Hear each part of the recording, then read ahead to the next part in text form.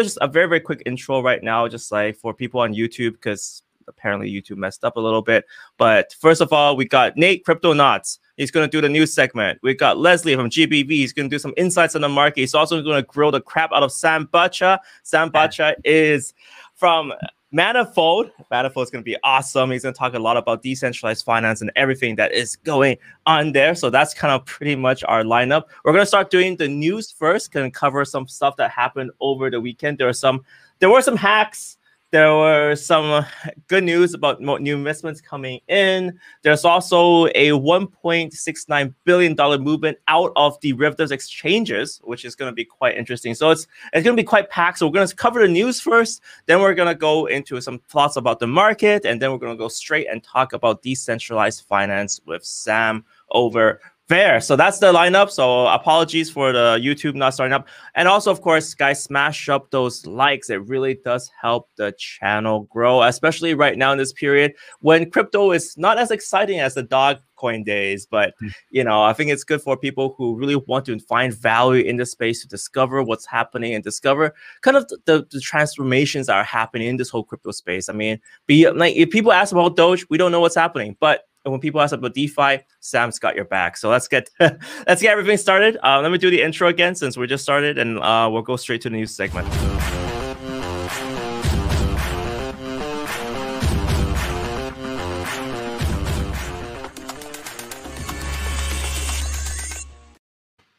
All right, let's get Nate up on the wall. Let's get Nate up. Yo, what's up? I can see screens within the screens, huh? All right, so I'm gonna make this short and sweet, nice and quick. Anyone can jump in with any thoughts they may have. First up on the list is a Cointelegraph article that says stablecoin company earns the record level investment sum for a crypto outfit, which is Circle. If you guys haven't heard of Circle, they are the creator of the second largest stablecoin, USDC. They've raised $440 million in private investment, and it's based on a Forbes article, which I have pulled up right here. And so these dudes they're actually the most. They raised with Fidelity and Research Company. They do FTX is a good one. And yeah, they just raised a ton of money. Even with the markets like this, people are still throwing in money. They're just like, let's do it. Second up would be Bitmain with 422 million. BlockFi followed by not even a close third actually, but Bitmain is a close second. BlockFi is a 350 million. And then you have fourth, which is Dapper Labs. And blockchain.com 300 million, back 300 million, Coinbase 300 million, and so it's crazy forth. Numbers. Yeah, what do you guys think? Huh? Yeah. Yeah, I mean, Circle is a very interesting one. We knew them in the OTC days, and they were one of the biggest OTC houses. You remember back in 2017, they're really big, but you know it got taken over by sort of the high frequency trading guys and the larger firms, and they've been grinding away, and they really went all in on USDC, which has been fantastic. And I mean most stablecoin DeFi. In DeFi, the stablecoin that everyone uses most is USDC. So good for them. You know, I think they're the ones that are really building the infrastructure in the US, and they're gonna lobby globally for stablecoin usage. So I'm very happy. We have Crypto Graham saying all in USDC. Let's go LFG. Pump it at $2. Not investment advice. Okay, long USDC. No matter how much you buy, it's gonna stay at $1. I just want everyone to know. Okay. Yeah. Well, it's $1 or less. If things go bad for Circle, right there, it's $1 or less. But you know, just all right, not investment advice, guys. All right. So, okay. So yeah, I think that's pretty cool. I mean, all these crypto companies that built around crypto are making a lot of money, right? I think that's a smart play right now. You build around crypto. Yeah, I mean, everyone knows crypto is here to stay, so they're gonna get in there. Next up, we have UK bank Starling bans crypto exchange deposits due to suspected financial crime. So there's something interesting about this article that I found when I read it. Not just the title. So the title is like they're not letting people, deposit. They're letting people withdraw, but they're not letting people deposit. But Starling is a mobile-only bank. So first off, it's a digital bank. And second off, they're only allowing people who are fully registered with the Financial Conduct Authority. And it seems like that they're shilling their own company. So for example, only 5 companies are fully registered. They can only deal with crypto companies who are fully registered. And one of the ones that are registered are actually founded by a Starling co-founder. So right? I'm just like, well, that's kind of genius. That's kind of genius, right? So you make the headlines, people are looking at this, and maybe they all start downloading Ziglu. Because of the headlines. So Starling Bank. But I mean, banks are traditionally not very friendly with crypto. I think this is one of the big issues that is gonna be cropping up over some period of time. I mean, HSBC infamously is not very crypto friendly. I know in Hong Kong, like quite a few banks here, if you tell them you're dealing with crypto, you're like, okay, thanks for telling us. Here's a door. We'll lead you to it, and here's all your money too. Like, let's just take it out. We don't want to touch this. That's generally the way it is. And I had a few friends as well that were just like, they kind of like, banks were questioning them, and with crypto, it's gonna be a big problem in the future. I think unless we see some really good crypto friendly banks, like it's gonna be a war for the next few years, and I think that's kind of expected, but. I love how they made the headlines on this. Yeah, go on. I think these banks, people that work at these banks that allow crypto, they're all just in CYA mode, like cover your ass, right? I mean, it's not core business. If they get in trouble, they lose their job. But if they do well, they get a bonus of like $2,000 at the end of the year, right? So why do they really want to take these risks when all the governments are talking about it? So what's going to happen is one or two big banks are going to accept this in maybe, who knows, months or years time, and then everyone's going to come in just like all the hedge funds and all the asset managers. So yeah. I think for now the top of the banks, they don't want to care about this right now. So I guess, and also I think there's a lot of regulatory issues, especially in Hong Kong right now. I feel like it's a situation where all the regulators are like, oh, hey, there's two things that's going to happen right now. First of all, there's a lot of money being made here. So we want a little bit of the pie as well. And then the second thing is obviously they need to kind of cater to what the central government also wants, right? Like what the top level guys want as well. So we're in that kind of awkward position right now. Just in between. Just speaking of awkward position, here's the last one that I have. The U.S. Treasury wants to expand crypto reporting to fight offshore tax evasion. As you know, Biden released its budget proposal. I think it's like $6 trillion. They're going to pump another $6 trillion into the economy. They're just going to print it. And there's a website right here. I can link you guys in the chat if you guys are interested. Essentially, this is from the White House. It's the president's budget and detailed explanation of where all the money is going. There's a lot of stuff here, so I didn't really have time to completely go through everything. But basically, the article is saying that tax evasion using crypto assets has become a huge problem, and the Treasury wants to kind of put more resources towards tracking all these things and trying to get more information from people. But the things with exchanges that are registered in the U.S., if you use Coinbase or Gemini, those are they already share all that information. So it wouldn't be anything new if you're a United States citizen. It wouldn't be anything different. But I think they are trying to acknowledge it, and I feel like this is a way that the U.S. is saying that game on, that they're going to be trying to get in on it as well. They're going to claim your money, no matter where you run. You can't run, and you gotta pay them taxes, bro. They gonna get you. You can't run. They're gonna get you, man. They're gonna get you. I think Sam, did you want to comment on the president's budget? You sounded like you had a strong opinion on that. Yeah, $6 trillion is a lot of money. Yeah, it's dude, it's a lot of money, man, for infrastructure. I mean, I have no idea. I love the infrastructure. I mean, that's like that's a good buzzword. I mean, does infrastructure involve burying bodies into large buildings? Is that also infrastructure? Because that was community college degrees are infrastructure too, evidently. Right? Yeah. Essentially. They're not building municipal airports. This is like funding, every barrel project, this side of the Mississippi River is getting funded through this infrastructure bill. So it's a lot of money. A lot. Hence why the tax evasion stuff, right? Like, you want to protect your assets, especially against inflation through outsized government spending like this.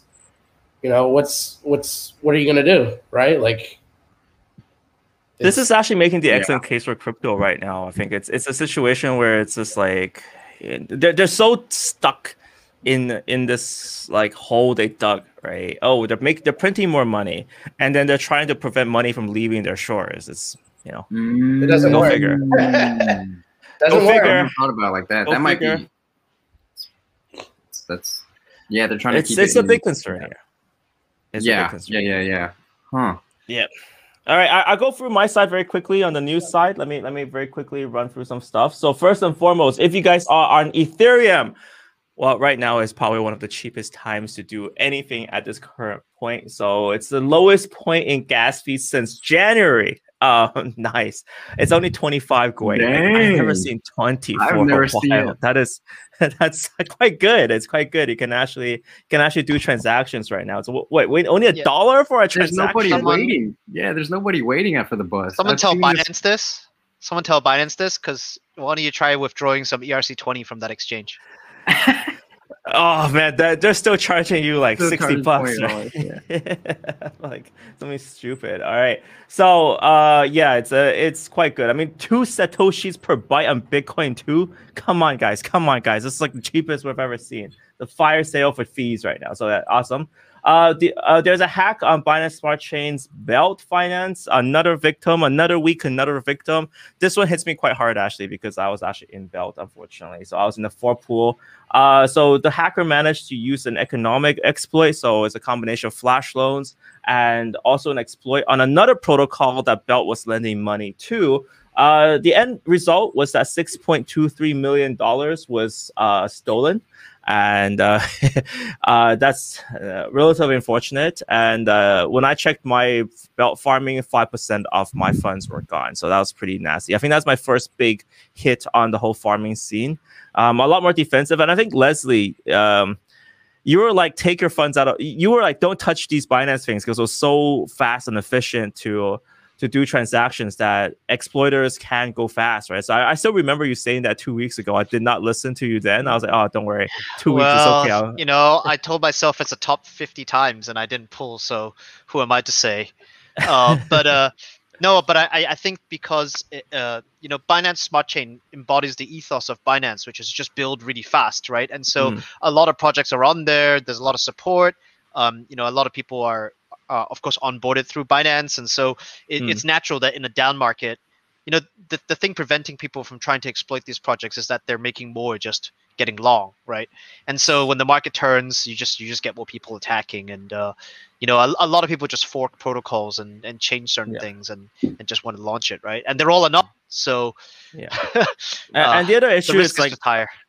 There are audits, but audits only check the code. They don't check how contracts interact with each other. So it's like a lot of time when DeFi people want to work together, there's a big issue where now it's like, okay, there's 2 types of exploits. Either one is with, you know, exploit how they're integrated together, and the other one is economic exploits that can both kind of target this. And these are not really audited at this current point. So. Just to chime in real quick, Michael, there is a service called Gauntlet Network that does protocol interaction testing. I know Torrin from there, and some they're a great team over there actually. So Gauntlet, yeah, Gauntlet Network, like Gauntlet, like a glove. I can't really spell, but yeah, Gauntlet Network. Yeah. Compound, you know, you'll see some big names on there. So that's definitely though something to be cognizant of. You know, how protocols, especially on layer 1, and when you start going to layer 2, how these complex interactions start being modeled and being tested, because it's going to be definitely a lot easier potentially for a bigger attack surface. I think so. It is, and this the worst part is that this is not even looked at right now. I mean, there's a speed at which DeFi is building, right? They're just like, oh, let's just whitelist someone else's like either Oracle, or they whitelist someone else's contract address to approve, pre-approve their loans. I mean, seems to be what's happening, and the issue is right now. Like, I think a lot of people just a lot of projects, they do due diligence by saying, okay, look, your code's audited, my code's audited, great, let's go. But the problem is now when you interact, I think that's exactly the issue. So thanks for pointing that out, Sam. I think this is something that the space needs, and it's not even like. I think it's like that's what we need to dissect back. Like we need to know that this is like, you know, like there's more stuff being done here. This is a big issue. All right. So what else is? Go on. It's just the same as an ETH. I don't know if you remember DeFi Summer last year, September, when things were going bad. That's when Pickle and everything got hacked. So it's just happening in the same way on BSC, but just much larger scale because everyone's in now. Yeah.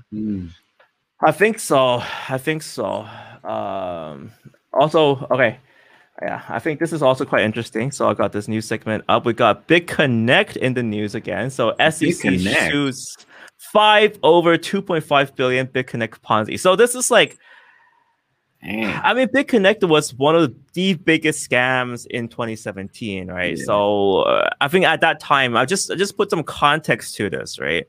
Like if you make content that was anti-BitConnect, which I did, you'll get flamed. You'll get death threats. Because there's so many people who are into this stuff, and it's a clear Ponzi because they're just like, yeah, you keep buying this, and then like they use new funds that are coming in to pay the people up top, and then you know people who are in this, they want to defend it because their funds are in there, and then we got a situation which was extremely unhealthy. They went bust, and they took down a lot of people with them.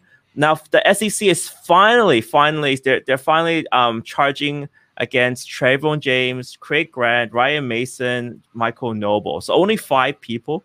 I thought there would be more, but yeah, apparently they're finally doing the charges. Those are like YouTube people, right? Yep. They're not actual people who were running BitConnect. No. That's That's a crazy part about BitConnect too, right? Like who was the real like founder and everything, right? Like it's like. Yeah. So this is one of those situations where I feel like it's a little bit too little too late.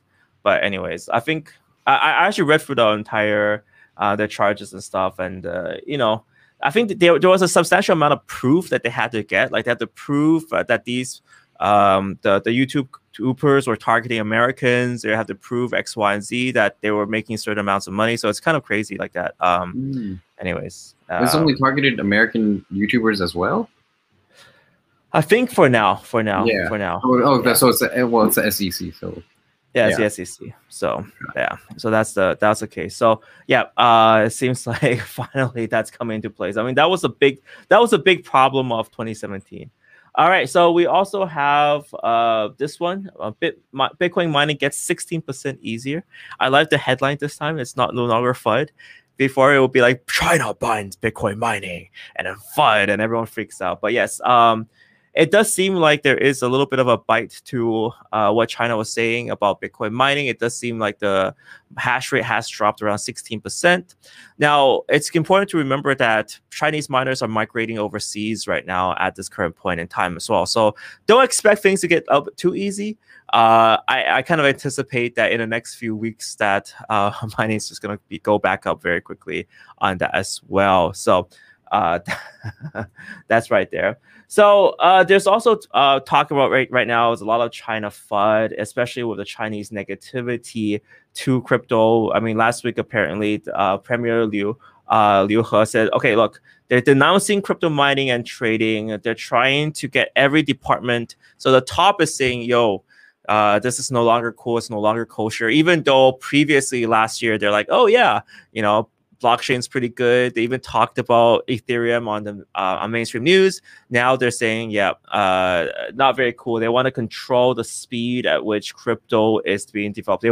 They kind of want. I think it's kind of like a two-pronged attack. They want to attack crypto and then push, of course, DCEP, which is a China version, which is a centralized version. That's got the full signatory power of the People's Bank of China. Then they can pass their own digital currency around and then try to make that a kind of a global phenomenon. So it's interesting. It's interesting to see how it goes. I think it's still a little bit unclear. So I know there's people trying to predict what it's going to get, but I think, you know, slow entrenchment could be possibility, and also of course because every single department under the top is trying to crack down on crypto. It's still a little bit uncertain of how much impact it's going to have over the long term. Short term, of course, is FUD. All the miners are freaking out a little bit, but long term, we'll see how long this lasts. I think that's my my take. Any other takes on here, guys? Yeah, this one feels a bit stronger than the ones in the past. I mean, Liu He's, you can look him up. I mean, he's one of the top guys in the government. So we'll need some time to see how this shakes out. But I felt like what triggered this move was really, I feel like China guys who knew about this and were shorting the market or were selling. So let's hope it resolves itself soon. Yeah, and I think you commented on this before, right? Because you saw that the funding rates went negative on the Chinese. Remember, I was saying funding rates are negative. This is very interesting. Well, now I get it.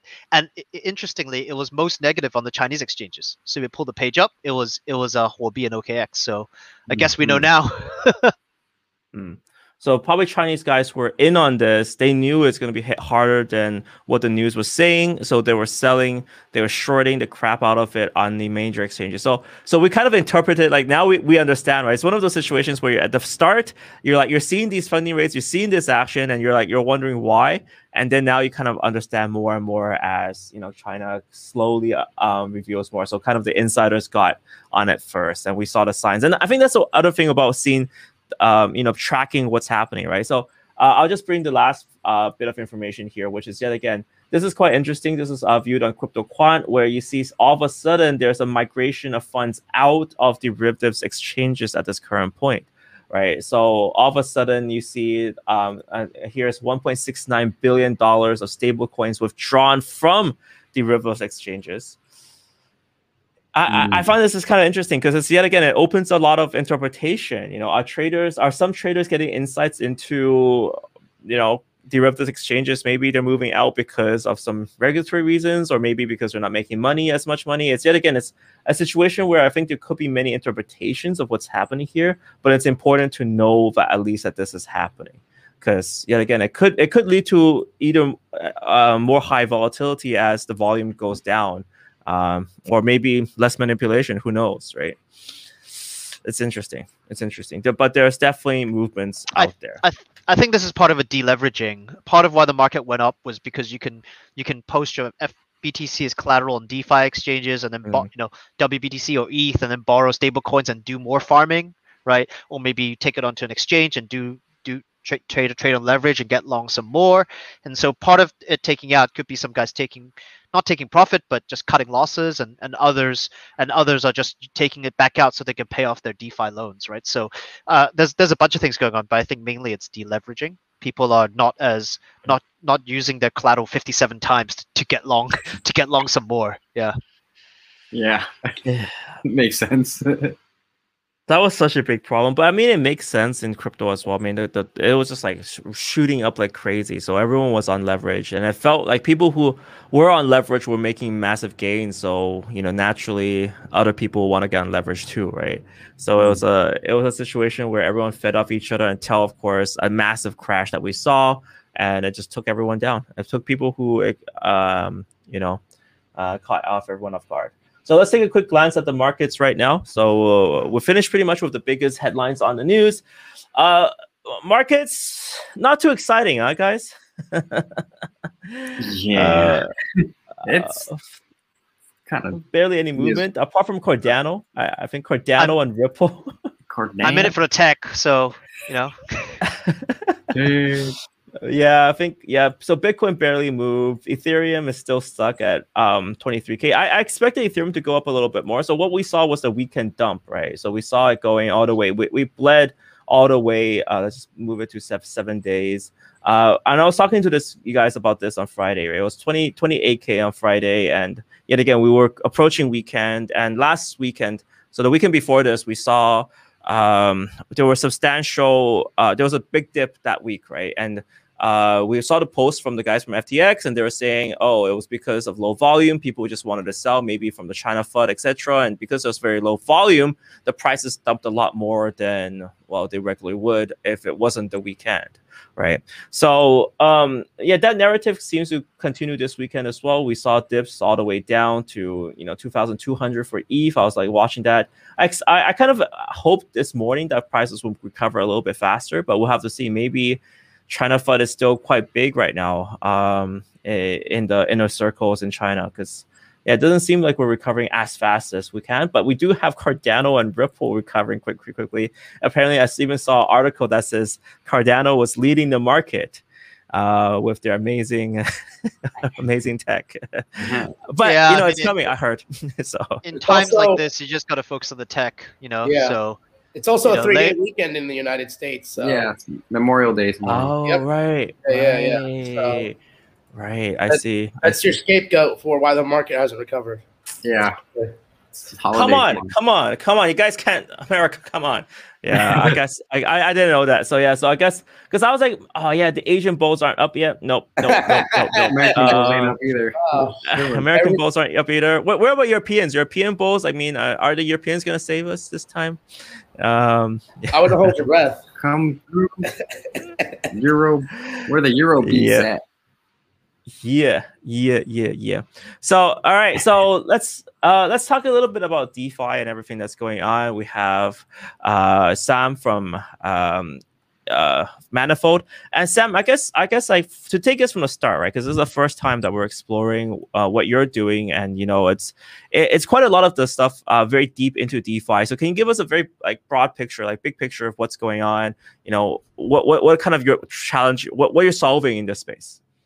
Yeah, no, that's a great question. So what we're solving is basically gas pricing issues and market inefficiencies on decentralized exchanges. Our focus is mainly on the Yearn ecosystem. So we're actually partnered with SushiSwap in offering a strategy, we call it, called Y Cabal. And what Y Cabal does is basically we set up a private mining pool or a private mem pool for transactions. You submit your transaction like you would normally on SushiSwap. We aggregate those transactions, and then we perform an arbitrage calculation on that bundled batches of transactions. The reason why we do that is we have agreements with some mining pools, and we also utilize flash bots for miner extracted value. So we're able to actually capture a larger arbitrage profit than normal because of the transactional order flow coming from SushiSwap. So it's actually somewhat similar to what Robinhood and Citadel have, how Robinhood's able to offer 0 transaction costs for trading securities is by selling their order flow to Citadel, their clearing partner. So we're basically trying to do the same for the Ethereum blockchain, mainly SushiSwap. And obviously it can be extended to any other chain because it's chain agnostic, because as long as it's proof of work or proof of stake, it can work on that network. And what happens is actually we refund. So version 1, we refund the transactional cost 30 blocks after the transaction has been mined. But for version 2, we're actually working with Block Native to provide account information and basically risk score your account, and we'll actually pay for the transaction up front based on certain parameters. So it's going to be bringing gasless trading to SushiSwap and the Yearn ecosystem as a whole. We're looking to launch actually June 6th, which is a friends and family, quote unquote, beta. We'll have more details in the next day or two on how you can participate. And then after the ETH 1559 hard fork, which is estimated for July 8th to the 16th, that's the window that the core devs have set up. July 20th is when we're planning on going to full production, which means all trading pairs will be supported. So during June 6th to the 20th of July, we'll be in a limited beta, which means only whitelisted addresses can participate or be eligible for refunds. And that's basically, it's a lot more complicated than I'm making it sound. But, let me chime in a little bit here by interrupting you. Sorry. So I'll give the big picture here a little bit, because I think a lot of people we've all used transactions, and I think for people who are trading on either Uniswap or SushiSwap, something that we notice a lot is we get failed transactions, right? So it happens to me all the time. What happens is like, even if I ramp up the gas fees to max or to, what I'll always do, right? I'll ramp up the gas fees. I'll say this is high. This is for traders. I'm paying a premium, but still the transaction fails, right? Even though I got the quote, it fails. And that's because I'm getting front run. And the issue here is that because of the way Ethereum works, these transactions are announced to the entire network before they are processed, right? And I think this is something that's very different from a centralized exchange. This actually makes DeFi a little bit worse, right? So we have a comment here from Twitter. I thought that was kind of interesting, where he's like, this is DeFi to DeFi. Says, we're fixing DeFi by acting like CeFi. I thought that was an interesting comment, but in a way it's true, because, at the start, right? At the start of what we're having now, yes, we have a decentralized network that can process these transactions. But the problem is the way it works is it's kind of messed up, because you announce what you're going to do to the entire network before it gets processed by the network, which means that you give everyone the opportunity to run in front of you, right? To run in front of you. And then when they do that, the side effect is what you see is you get worse rates or you get a failed transaction. So that's kind of the issue that's facing DeFi right now. It's a big freaking problem. And I see that all the time. I trade, like my order gets failed and I lose like $60 of gas, especially during like these congestion seasons. Is horrible, right?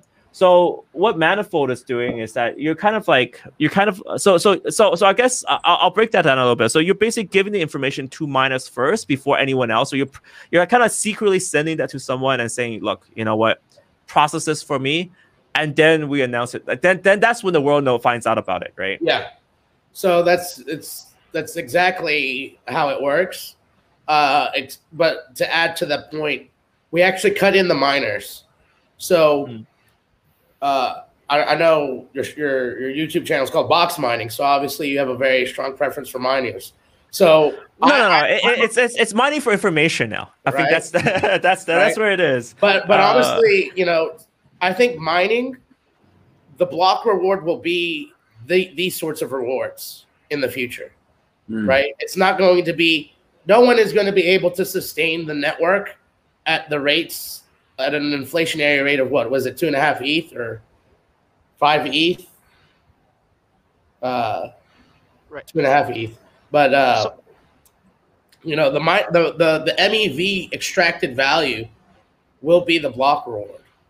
So services like this, to talk to the guy who posted that comment on Twitter, I don't think he knows how. I don't think he knows how the sausage is being made right now, because it's certainly not more centralized by using the service when you're using Infura or Alchemy API as your only RPC providers, right? Like, in a sense, very deep. It's gonna go very deep. All right, AWS. I think it was a fun comment. It goes very, very deep. I think we're not gonna go for the Infura comment because that's gonna be like a 4-hour debate. But yeah, Leslie, you want to say something? Yeah, I just want to kind of simplify it into a few things in the market. So what this does is, because I've been front run many times and people make a lot of money off me and I get really pissed. So what this does is it returns the value back to me. With all the MEV discussions, it's very timely, and so it's great. I think there's a few things. Just to be clear, everyone, Manifold is a portfolio company of GBV. So just to be clear about that. There's a few, I think, strengths of Manifold. One is it's very close to the Sushi team, and so the idea is to get fully integrated with some of the Sushi UI, and so people experience a seamless process. It's not like go to this wallet, set this up or something. You literally go to a front end that is the same as Sushi, and you check a box saying enable trade protection or something, and you trade. So that's the first thing. And the second thing is your background, Sam. I mean, people may not know who you are. Do you mind giving me a background of sort of before Manifold? What were you doing prior? What's your experience in DeFi? What are your credentials? Yeah, so I've been involved with the Yearn ecosystem, helping the team over there a lot as a contributor, not as a core developer, but as a contributor. I've done some stuff with a thing that I've been working on called DeFi Threat, which is a threat matrix for DeFi attacks, which actually Michael was kind of speaking to earlier in the program about like flash loan attacks and stuff. I basically documented all this like a year ago, but you know, it's whatever. Right. And then really I've been in crypto since 2012. So I lost money on Mt. Gox. I know how painful it is. I know how painful it is. Still waiting for my Bitcoin back. I don't know, one day maybe. But really, you know, my background is more in the actual day-to-day operations and seeing, you know, quote unquote, how the sausage is made, right? Like that Infura comment was in jest, really, because what they do is very complicated. And then, you know, building a system is different than running a system too. So I've put a team together at Manifold that I think is extremely high caliber. I learn something new every day from the people that are working on this. But yeah, I think I hope I answered your question. And one more question. I just saw in the live stream, someone said, is this similar to Mist X? How is it different? How is it different? What's the timing and so on? How are you different from Mist X? Because I think Ronnie or someone just asked. So Stefan is part of the Flashbots team. It's very different. We'll just say that. It's very different. It's different in the code base. You know, let me just say this. I don't know any high frequency trading firms using TypeScript or JavaScript to develop applications. That's not a knock on their development team or anything like that. It's just different, you know. No, I think you guys are using there is No, I think you guys are using a proprietary high performance language for your platform, right?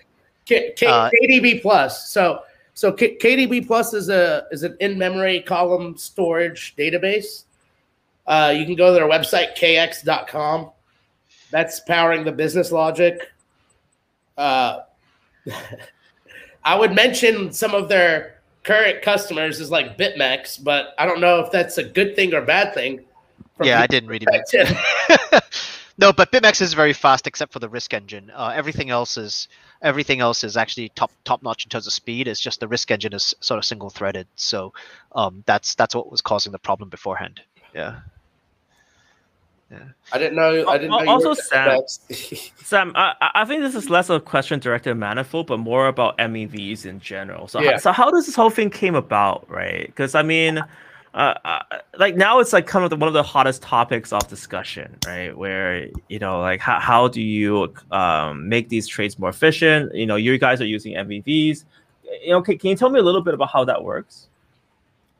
So miner extracted value is basically the miner picking the transaction order of the block that is mined, such that it yields a higher profit for them if they're placing their own trade, or in our case, they're being bribed, quote unquote, to place our order first in the block.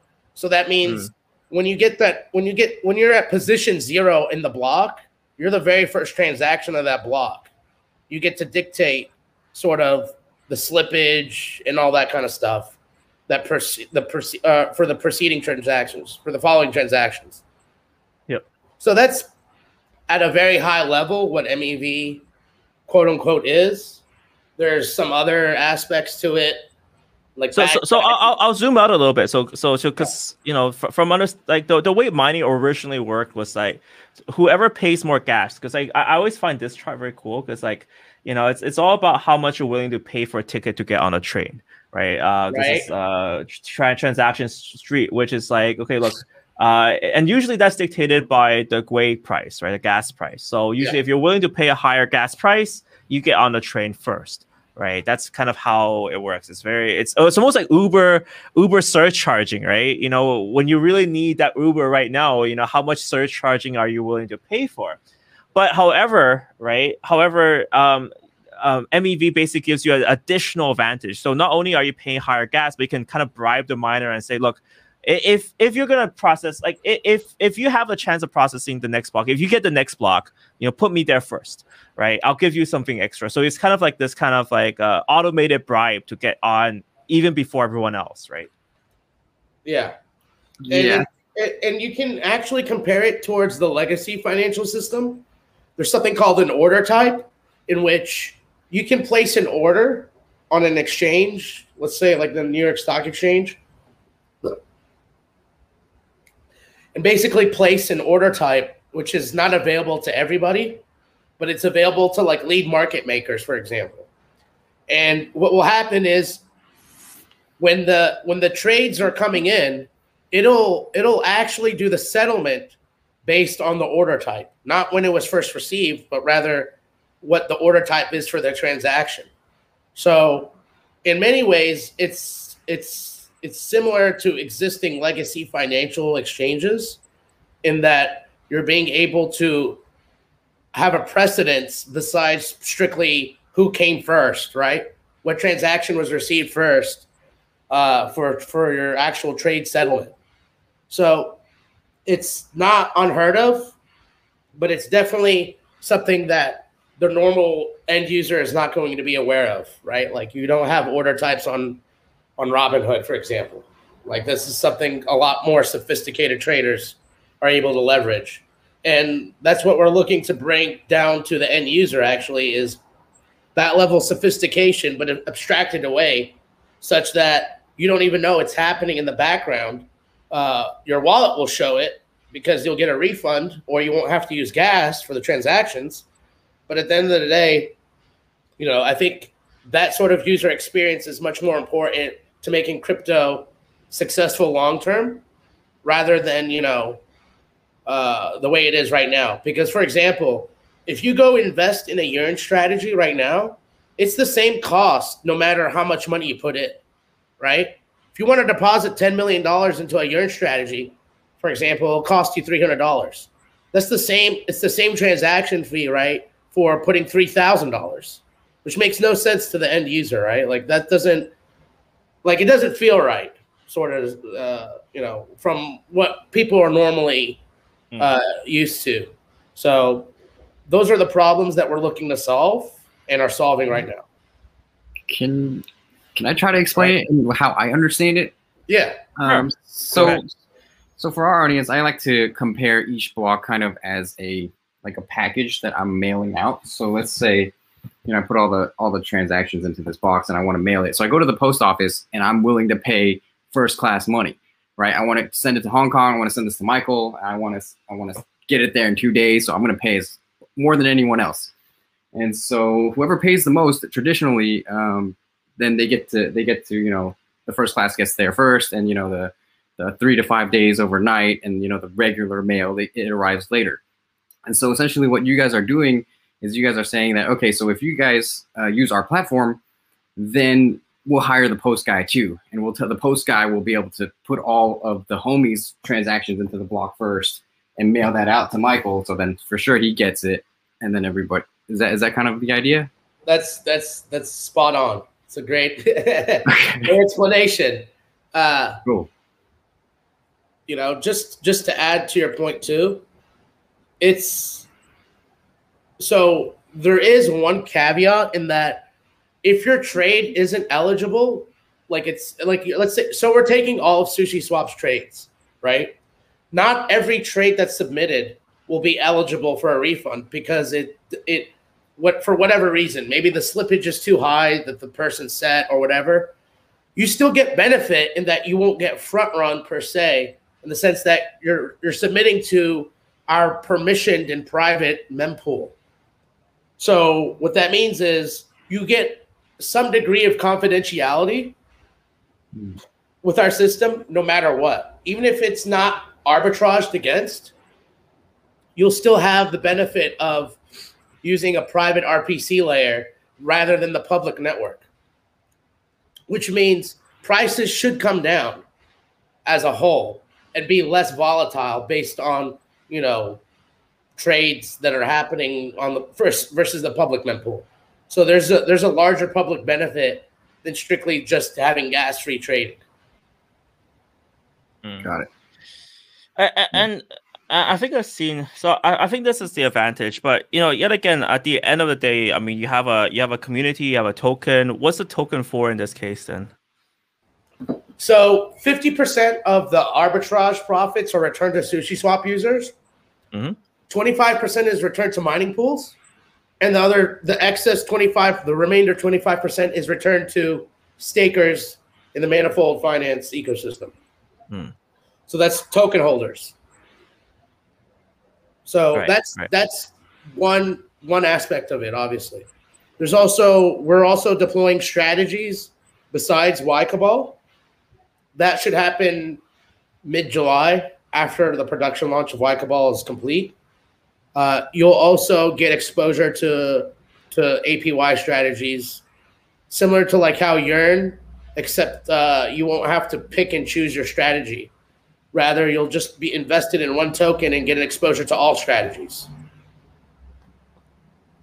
Right. I see. Cool.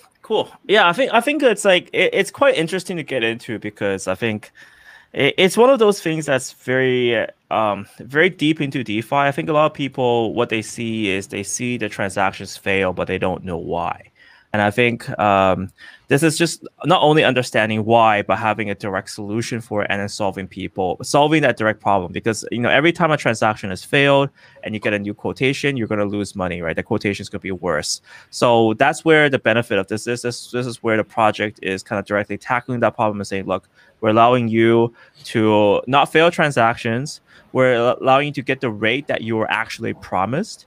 And I think this is kind of, it's kind of expected, but DeFi didn't deliver that at the first phase because of just the way the whole network is set up. Because you're processing this transaction in a decentralized nature, it was the case where everyone found out about you and everyone can front run you. And the network people on the network got very efficient at front running people, which is why kind of gas fees went up, because people saw the opportunity to make money there.